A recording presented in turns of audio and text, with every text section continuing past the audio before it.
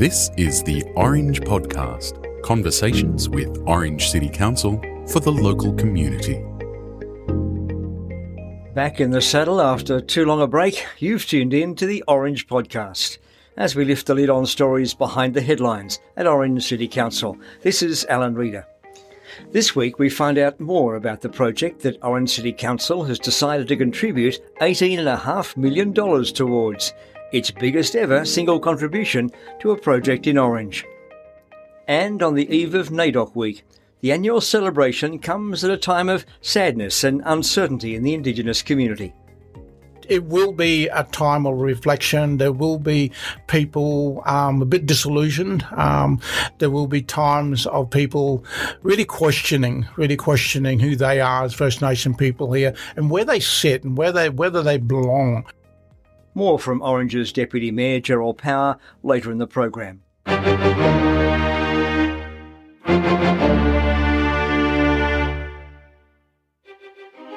But first up today, it's no secret that the Orange Regional Conservatorium is bursting at the seams. With more than 1,400 enrolments, and with students aged from toddlers through to 80 plus, the Conservatorium has been more than ready for a new home for many years. There's been many milestones and many councils who've played a part in bringing together plans to create a new building.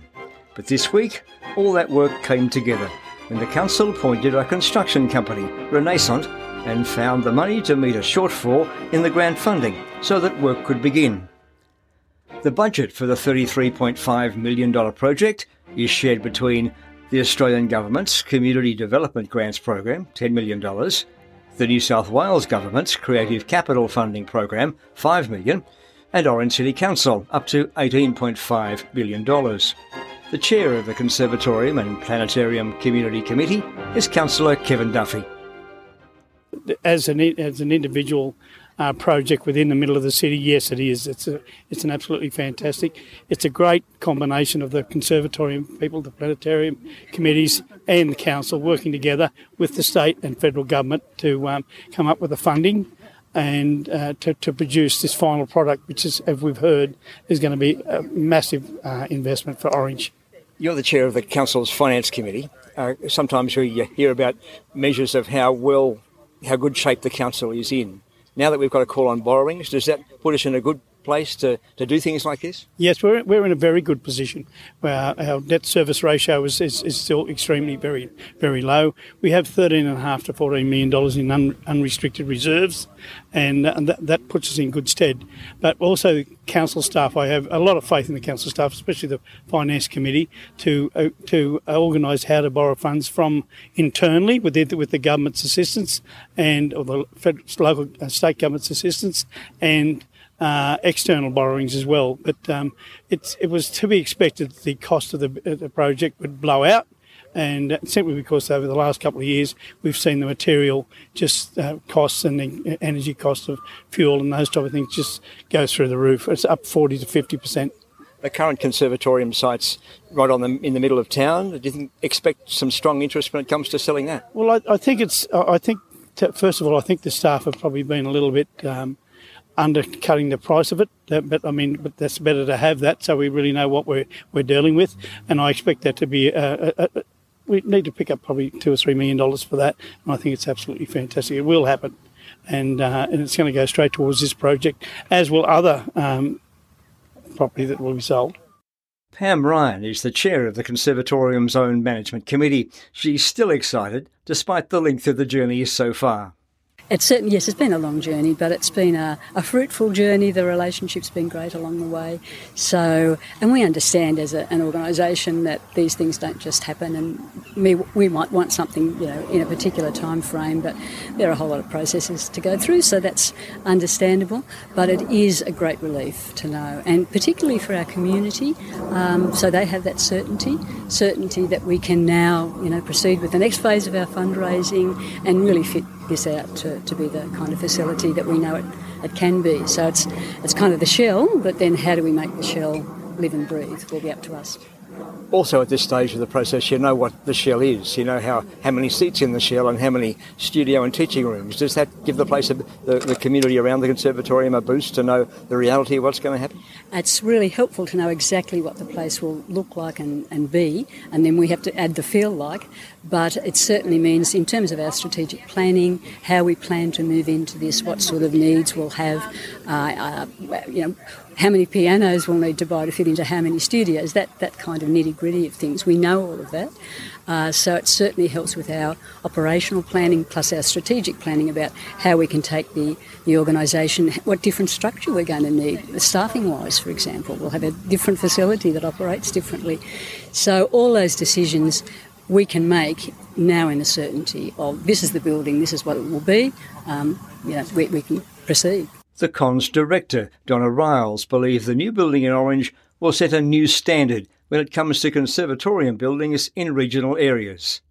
Here we are on this amazing green space that's going to be filled with an amazing recital hall and studios, 40-odd studios and rehearsal rooms, not seen in regional Australia. This sort of development hasn't been seen. So we're just delighted that our community understand what we've got ahead, this beautiful new building, and our responsibility to fit it out with the highest quality gear so that students, emerging students who are coming through, school students who come for workshops, visiting artists who bring masterclasses, community groups that play their ukuleles have got the best quality seats and music stands and acoustic facilities to be able to continue running these wonderful music programs, community music programs. Community fundraising is always a tough target to achieve. Once people see construction fences and things coming out of the ground, that's going to catch their attention. I really believe so. We've been waiting a long time for action to happen on this site, and we're still looking forward to being able to turn that first sod, which we understand will happen shortly. But look, already so many people have given in terms of becoming benefactors, founding benefactors, and individual mum and dad donors who are just committed to seeing this piece of infrastructure, this really important piece of cultural infrastructure, be equipped to the highest quality standards. So I'm sure we'll be able to hear from families who just want to have that opportunity to have perhaps their name on a wall in memory or in celebration of the new facility, and those sorts of families will be happy to contribute, I'm sure, to the new build. In your current building, you're almost bursting at the seams. Oh, we are, Alan. How will you manage, I'm not sure how long it takes to build this new thing, 12, 18 months. How do you manage that, those waiting lists and bursting when you've got this huge new thing about to happen? Very carefully. We're really thinking of creative ways to be able to cover those wait lists of 100 students who are eagerly waiting for a lesson on a musical instrument or on their voice. We want to be able to run lessons throughout the days. We're open to, we run programs within schools throughout the days. We run adult ensembles and classes throughout the day. So we are thinking creatively about using our current space and opening it up on weekends to be able to make sure teaching can still happen. Ensembles can still be operating on Saturdays and even Sundays if we have to. Donna Riles. Contract details are now being sorted, with a start date expected to be announced in the coming months.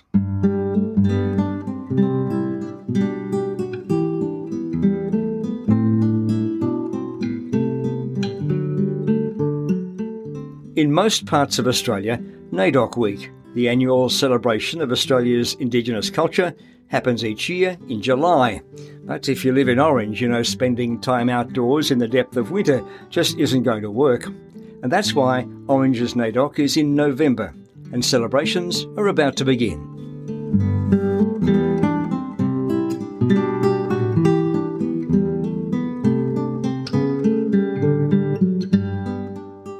You're listening to the Orange podcast. For a range of mostly climate reasons, Orange has NAIDOC Week at a different time to most parts of Australia, but it's coming up, and we're to find out some more. The chair of the NAIDOC committee, Councillor Gerald Powers, joined us. Gerald, thanks for coming along. Oh, you're more than welcome, Alan. Why is the NAIDOC Week important as an annual celebration of Indigenous culture? Yeah, the NAIDOC Week is a great opportunity to celebrate culture, to share our culture. It's part of that platform where we get schools together, the elders, respectful and providing events that we bring our First Nation people together and the whole community actually come together to celebrate schools. It's all part and parcel of bringing the community together to share our First Nation story and our culture. Let's look at some of the program. On Monday, a street march. Yeah, Monday's always a big one here in Orange, and we're all excited. We've got every school in town here and a couple from around the surroundings actually coming in. So looking at about 3,000 people plus coming down. We'll march from Sale Street down into Robinson Park, and we'll have a few formal stuff, but really exciting to see all of those community, the schools, the elders will be leading the march this year, so it's really nice. As marches go, it's a very positive event. There's lots of smiling faces. It's not an angry thing at all. No, it's a very positive thing, and when you see the children and you see the community coming together, that's what really creates a community in relation to the NAIDOC celebration. So having that platform is quite special. Also on the program this week, an exhibition at the Orange Regional Museum. Yeah, so that'll be starting tomorrow. So the bit of arts and craft and showcasing of some of the artefacts. I actually had a chance to drop some of my stuff down there this morning, and yeah, so it's really good to see that on display. So we're encouraging the community just go along and see artefacts that without us even carbon dating them, that could be thousands of years old.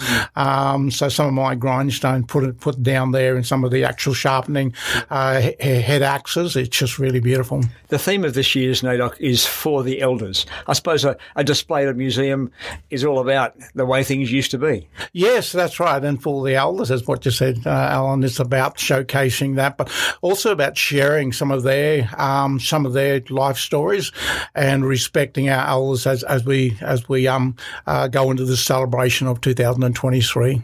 The week winds up on a Saturday night thing at the Ex-Services Club, the NAIDOC Community Awards night. I've never been to one. What happens? Well, it's just an amazing evening, and we usually average around 300 plus people come together on that night there. During the process coming up to it, within the 6 months leading up to it, we applications in relation to sporting achievements, including employment achievements. The Black and Deadly is there. So we've got the Black and Deadly, we've got the Elder of the Year. So we've got so many aspects of what our community have an opportunity to vote towards.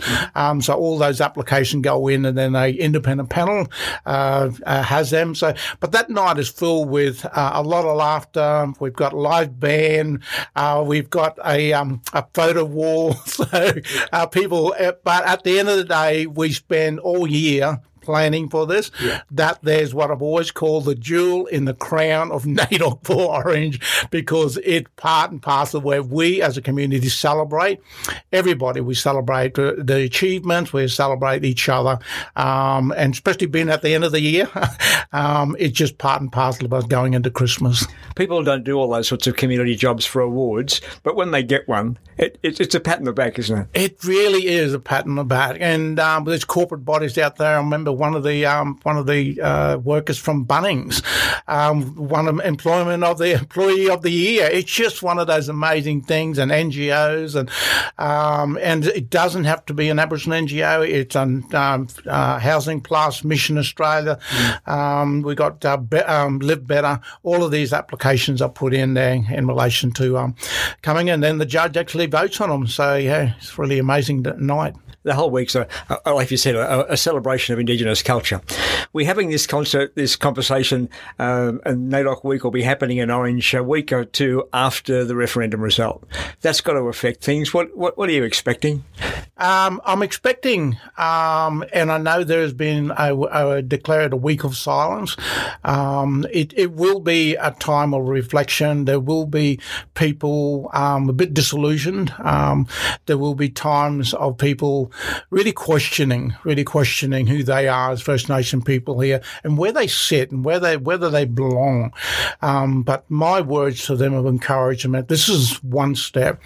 We've always been resilient. We've always been consistent in what we want to do. So just because we've had this event happening and now going into a time where we can celebrate our elders is about time of reflection. But let's just move forward one step at a time and bring our community together in reconciliation. As you said, if people are feeling sad, why not get together and feel sad together? I mean, that's got to help. It is actually, and if you notice, our community really don't go to events outside their home. So they usually sit at the back of the house, have cups of teas and just get around and yarn up. So I'm more than aware that a lot of our community around Orange and surrounding districts are actually just doing that, and just at this point in time reflecting on that day, the 14th of October 2023. But there's a future ahead of us. The sun will come up again tomorrow. And we need to just continue to move forward as a nation, as the First Nation people, and as a nation too. And an opportunity alongside that reflection to celebrate in NAIDOC Week. It is, and that's where I suppose in my interviews I said, we've just come through a difficult period of time, that one day, but now we've got a whole 8 days of celebration where we can celebrate our culture with our community here in Orange, and that's what we will do, and we're really excited about this one. Have a great NAIDOC, Gerald. Thank you very much, Alan. Thanks for joining us. Bye-bye. Thank you.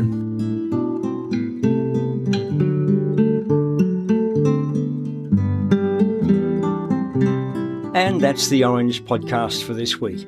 Remember, you can leave a review of this program wherever you get your podcasts. That can help someone else find this show. And it's always good to hear direct feedback from people listening from all over the planet. You can email us at podcast@orange.nsw.gov.au. That's podcast@orange.nsw.gov.au. The Orange Podcast is produced on Wiradjuri country. Until next time, this is Alan Reader. Bye for now.